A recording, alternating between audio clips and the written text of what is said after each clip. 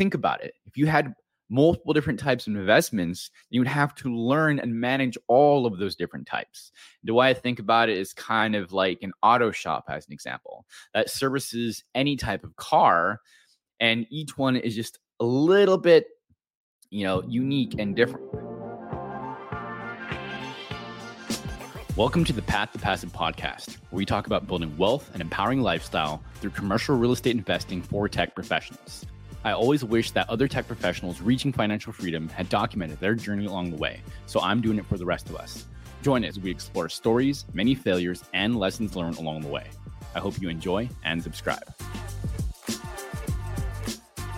Hello, and welcome to another episode of Path to Passive. This is real estate investing for tech professionals.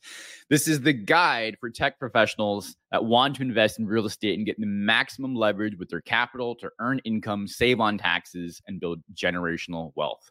My name is Steven Rita, and I am your host. Hey, I hope you're having a great day today, and thank you for tuning in, continuing your journey and growing your knowledge, real estate investing. Each week we come to you from Austin, Texas, to talk about things related to real estate investing and how you can build your flows of income as a real estate investor.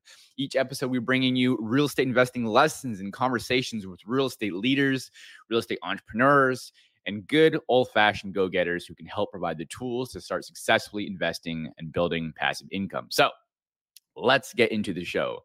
Today's topic is why multifamily real estate. So as I was getting into real estate, here are a few questions that I had and that I had to work through myself. And I'm going to phrase these as questions, but set the frame for today. And so the first one is, did you know that you can invest in apartments and you don't actually have to be a millionaire? I know. I used to think that I had to have so much money to even get into investing in apartments or commercial, anything much bigger than, residential homes or single family homes that we see around us. And that you don't have to buy a ton of those single family homes first before you get into anything bigger, like bigger properties like multifamily investments or just another name for apartments.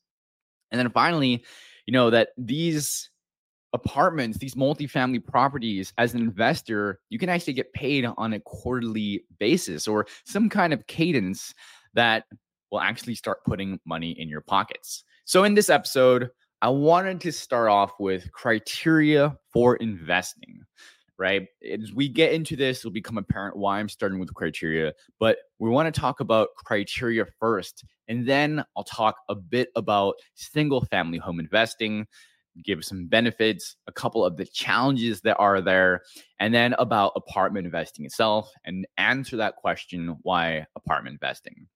So when I think about what I wanted in investments when I first started out and thinking about my criteria, I thought about some of the goals and constraints around that criteria itself. I was thinking, what do I want? What do I not want? Right? And while there are fundamental things that an asset should have, asset being something that feeds me, puts money in my pocket versus a liability that, eats me or takes money out. At this point, I already picked real estate, but I was thinking, okay, well, I want to have an asset that people will always need versus what they might just want today and be gone tomorrow. Thinking about investments that might come up as some type of fad, right? I want it to appreciate in value over time and have low volatility in the market. And if you've ever seen one of those graphs where, the ones where you have spikes and peaks and valleys, I didn't want that because that would take a lot of always being on top of it and managing it on the, much quicker, like almost hour to hour versus the day or two type of thing that I was looking for. And I wanted it to be something that people were familiar with. I didn't have to recreate the wheel on investing, right? And so that's why real estate just made a lot of sense for me. I had goals around what I wanted, and that's what I picked. Other things, again, we're thinking about desires and sort of guardrails or things that you don't want. Well, I wanted to build streams of income, right? I wanted to make money that only took a bit of time to manage. And while this might sound obvious to have streams of income since we're talking about investing, but not every asset will pay you money, right? Think about growth stocks or maybe even a cryptocurrency as an example, right? Versus a stock that has dividends. And I'm not saying anything good or bad about any of them. I'm just giving examples here. I wanted to be able to do something once and get paid multiple times over for that. The second thing I wanted was scale, right? Can I keep doing tasks or a set of actions and get the same or very similar results? I wanted to build or adopt a model that can allow me to keep adding blocks of capacity or more streams of income, right? Think about it. If you had multiple different types of investments, you would have to learn and manage all of those different types. The way I think about it is kind of like an auto shop, as an example, that services any type of car, and each one is just a little bit, unique and different. Instead, if you only serviced one type of car or one brand, as an example, you would have all the diagnostic tools, all the systems for that type and the processes. And the way you would scale is by servicing a higher quantity of them by doing very similar things to all that same type.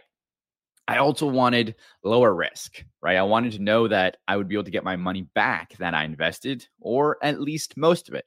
Assuming that I bought in the place that others wanted to live and others wanted to buy, then there would be someone else who wanted to buy that piece of real estate or that house too.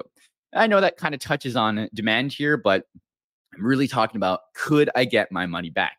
And I knew that if I bought it, I could sell it and I could recoup some of that investment. And then I also wanted, as a fourth thing here, to keep that investment for a long term and make it part of my portfolio so that I could start building that generational wealth like we talked about. I knew I just needed to get started and keep on going and building and building and building. So those were some of the things, my criteria that I wanted, but there was also the opposite of things that I didn't want, right? Or things I had to consider, as an example, because we all have a finite amount of time, energy, and et cetera. And so I had to put some constraints around this. And so one of the first ones was I didn't want it to take that much time. It was managing a full-time job, and that takes a lot of time. And so I didn't want it to take that much, meaning I could do a few hours of work on it here and there and manage it, and it would keep giving me returns while it appreciated in value. And the second thing is, it had to be an asset that was going to stick around. Right? I talk about things that I do want around adding it to a portfolio and that it continues to appreciate. But again, I needed it to stick around and not be here today and be gone tomorrow. And the reason is that I wanted my knowledge of the asset to compound over time. And let's face it, real estate isn't going away. Homes aren't going away. And people have to live somewhere, myself included.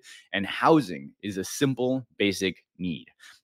And the third thing that was really important to me from a constraints perspective is that I didn't want to invest and have someone have all the control over it, right? I wanted some way for me that I could influence it. And this was just my starting out criteria, but I'm talking about criteria. Yours might be different and you might have things and constraints that might be better suited for you. Now, I needed to have some control of this investment or asset. And I was never really a fan of stocks or bonds as investments because I wasn't able to really have any control or influence after I paid for it. And this is just where I started. And so this is criteria that I have for things that I wanted and I didn't want. And so let's talk a little bit about single family homes and talk about residential real estate. Like I said before, before I discovered commercial and multifamily investing, I bought a few single family homes myself. Many of these problem areas are things that I'm familiar with and having faced them some of the firsthand. Of course, real estate, we might have some idea about the benefits already. If not, I will definitely cover that in a future episode. But I just wanted to mention some of these challenges because, again, the episode frame here is around why multifamily investing. And the first one that I know very well is that you only have one tenant, right? That means that if the tenant leaves, you lose your entire source of income, right? You can always, you always want to be there to provide the best service that you can for the tenant, But if they leave, then you lost that income, right? So if they leave, you lost the entire income stream, and you have to spend money on repairs to get it ready for the next person to move in. We consider this turnover. And if that happens, you might have to make sure that, you're working with all the vendors to get it fixed up. Or if you're doing it yourself, then you'll have to do it. Work with property managers, work with, anyone else to do the showings and get someone back in just to get your income stream back in. Right. And so you might be thinking, well, all right, I might just have it managed. And that's true. You could have it managed, right? That would free up some of your time. You'll be paying maybe 7, 8, 9, 10% on someone else having managed it for you. And that allows you to do other things. But let's face it, if you're not managing it, then someone else is managing it. And not only are you going to be paying them, but they may not care as much about this as you do. And it's important to vet out who the management company is, how well they've been doing, what is their track record, that kind of stuff. Right. And so who holds that property manager accountable? That should be you. And so you still have to invest some time here. But again, just pointing out that, yes, it's possible to get property management and they can do it well, but you still have to consider that is a risk here. Number 3 is properties and multiple conditions. This is the assumption that you have multiple single family homes and you have multiple them in different locations, right? Even if they're right next to each other in the same, let's say, subdivision or, very similar location, they're not going to all be in the same exact area, right? And so typically what happens is that, you lose economies of scale because they're in separate locations. And because they're not going to be the exact same type of house, likely, right? You're going to have different supplies. So, that also comes with different vendors and it comes with different sets of specialized knowledge. And so there's going to be nuances. The houses are going to be a little bit different. And so you're going to lose, like I said, those economies of scale because you're just going to have different places. The fourth one is it might be a little bit tough to get that money back, quickly, right? And what I mean by this is really the how big of a stream of income that you're going to be getting. And let me talk about this. So you might be a cash flow investor, or you could invest for appreciation, right? So that your asset can grow in value. And depending on how much money you put in, how much debt you use, how much, leverage, you might be only making a couple $100s a month. That is after paying back principal, interest, taxes, insurance, and putting money away for future repairs that will inevitably come as well. And so you're going to need multiple properties to get more cash flow before you can really start seeing that cash add up, right? And so these are just some of the topics that I wanted to touch on for single family investing. So what about multifamily investing? No surprise that many of the areas that might be a challenge with single family homes get addressed with multifamily properties. But of course, nothing without problems or challenges. They're just a little different. Let's focus on some of these challenges that do get addressed. Now, remember, always consider the criteria that you're putting together and also some of the topics that I talked about at the start of the episode. So the first one would be the economies of scale. And I love this topic. So when you invest in multifamily properties, you have these economies of scale. When you invest in property, you're buying more than one unit under one roof, which means that you can spread the cost of maintenance and other expenses across these units too. This can help you reduce your overall operating costs and increase your profit margins, or increase your revenue. Let me say it that way. So if you have multiple units in an apartment, they're all a similar type, 1 bedroom, 1 bath, as an example. And they'll have similar types of kitchens, sinks, appliances, and flooring, right? Then it's much easier to have the parts on hand to service, teach people how to fix those particular things, develop repeatable processes since they're all the same type. Hence, one simple example of economies of scale versus having different parts ordered every time for houses, different vendors, having a lot more diversity. The second thing is predictable stream of income. Now, what I mean by this is with a predictable stream of income, or more predictable, is that, like we talk about with single family homes, you have one tenant, right? Whereas With multifamily properties, you could have multiple tenants paying rent, which provides a more stable and predictable income stream, right? While it's true that you might have vacancy or units in the apartment complex that are not filled at every given point, at least you have a majority filled and can still be getting income versus relying only on that one. And the third, professional management. So with multifamily properties, they're usually managed by professional property management companies, which can help you reduce your workload, right, for yourself. These companies handle day-to-day operations of the property, including tenant screening, rent collections, maintenance, repairs, and even can help with things like marketing. Also, the risk is spread out, right? I wanted to reiterate that there's no investment that comes without risk. And in the case of multifamily, you have that risk spread out for very similar reasons, like we talked about from the economies of scale perspective, right? Risk types include economic, local market changes, competition around other apartments in the area, and then the pricing, potential legal actions that might come from within or outside. Management risk. But remember, having multiple units is still a much better situation all at one location versus having one single tenant for your entire income stream. It's almost like scaling up versus scaling out, as an example. You afford more vacancy with multifamily. In fact, having some vacancy could even be a sign of a good thing. And we'll get into why that is the case in a future episode. So, bringing us to our recap for today. Today, we talked about investing criteria to start with. I talked about a little bit of my criteria, what I thought about for my desires and things that I wanted to, put some guardrails around. I talked about level of risk that I wanted, my need for scale to do something once and create additional streams of income. I also talked about something that I wanted where I could have my knowledge to continue to compound, as in I could just keep learning about one particular asset class, and that I didn't want it to take too much time for me because I was a busy professional managing my career as well.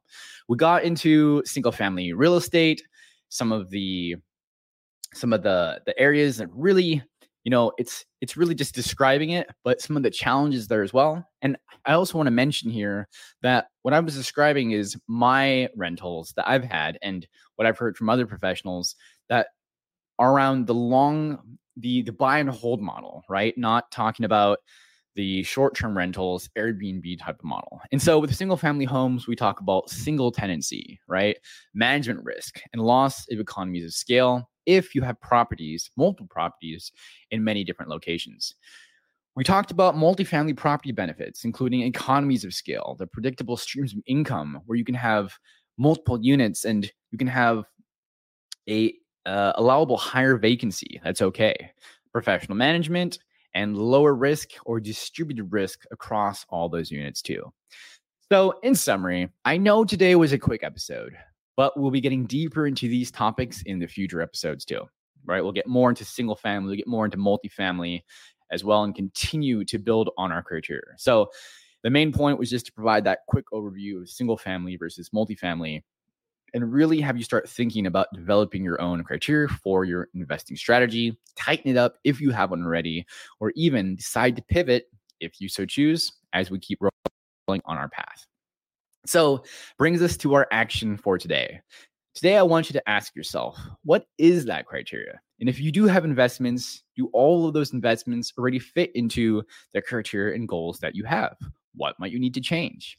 If you don't have a criteria, then this would be a great time to start putting together that list, to start think about, what are the goals that you have in 5 years or 10 years or 20 years? Well, there are many benefits to multifamily or single family.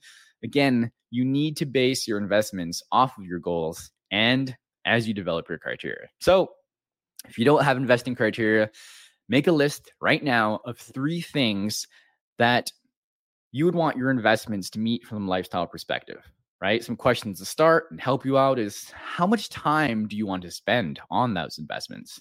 Would you be okay to spend some more time to play an active management part in it?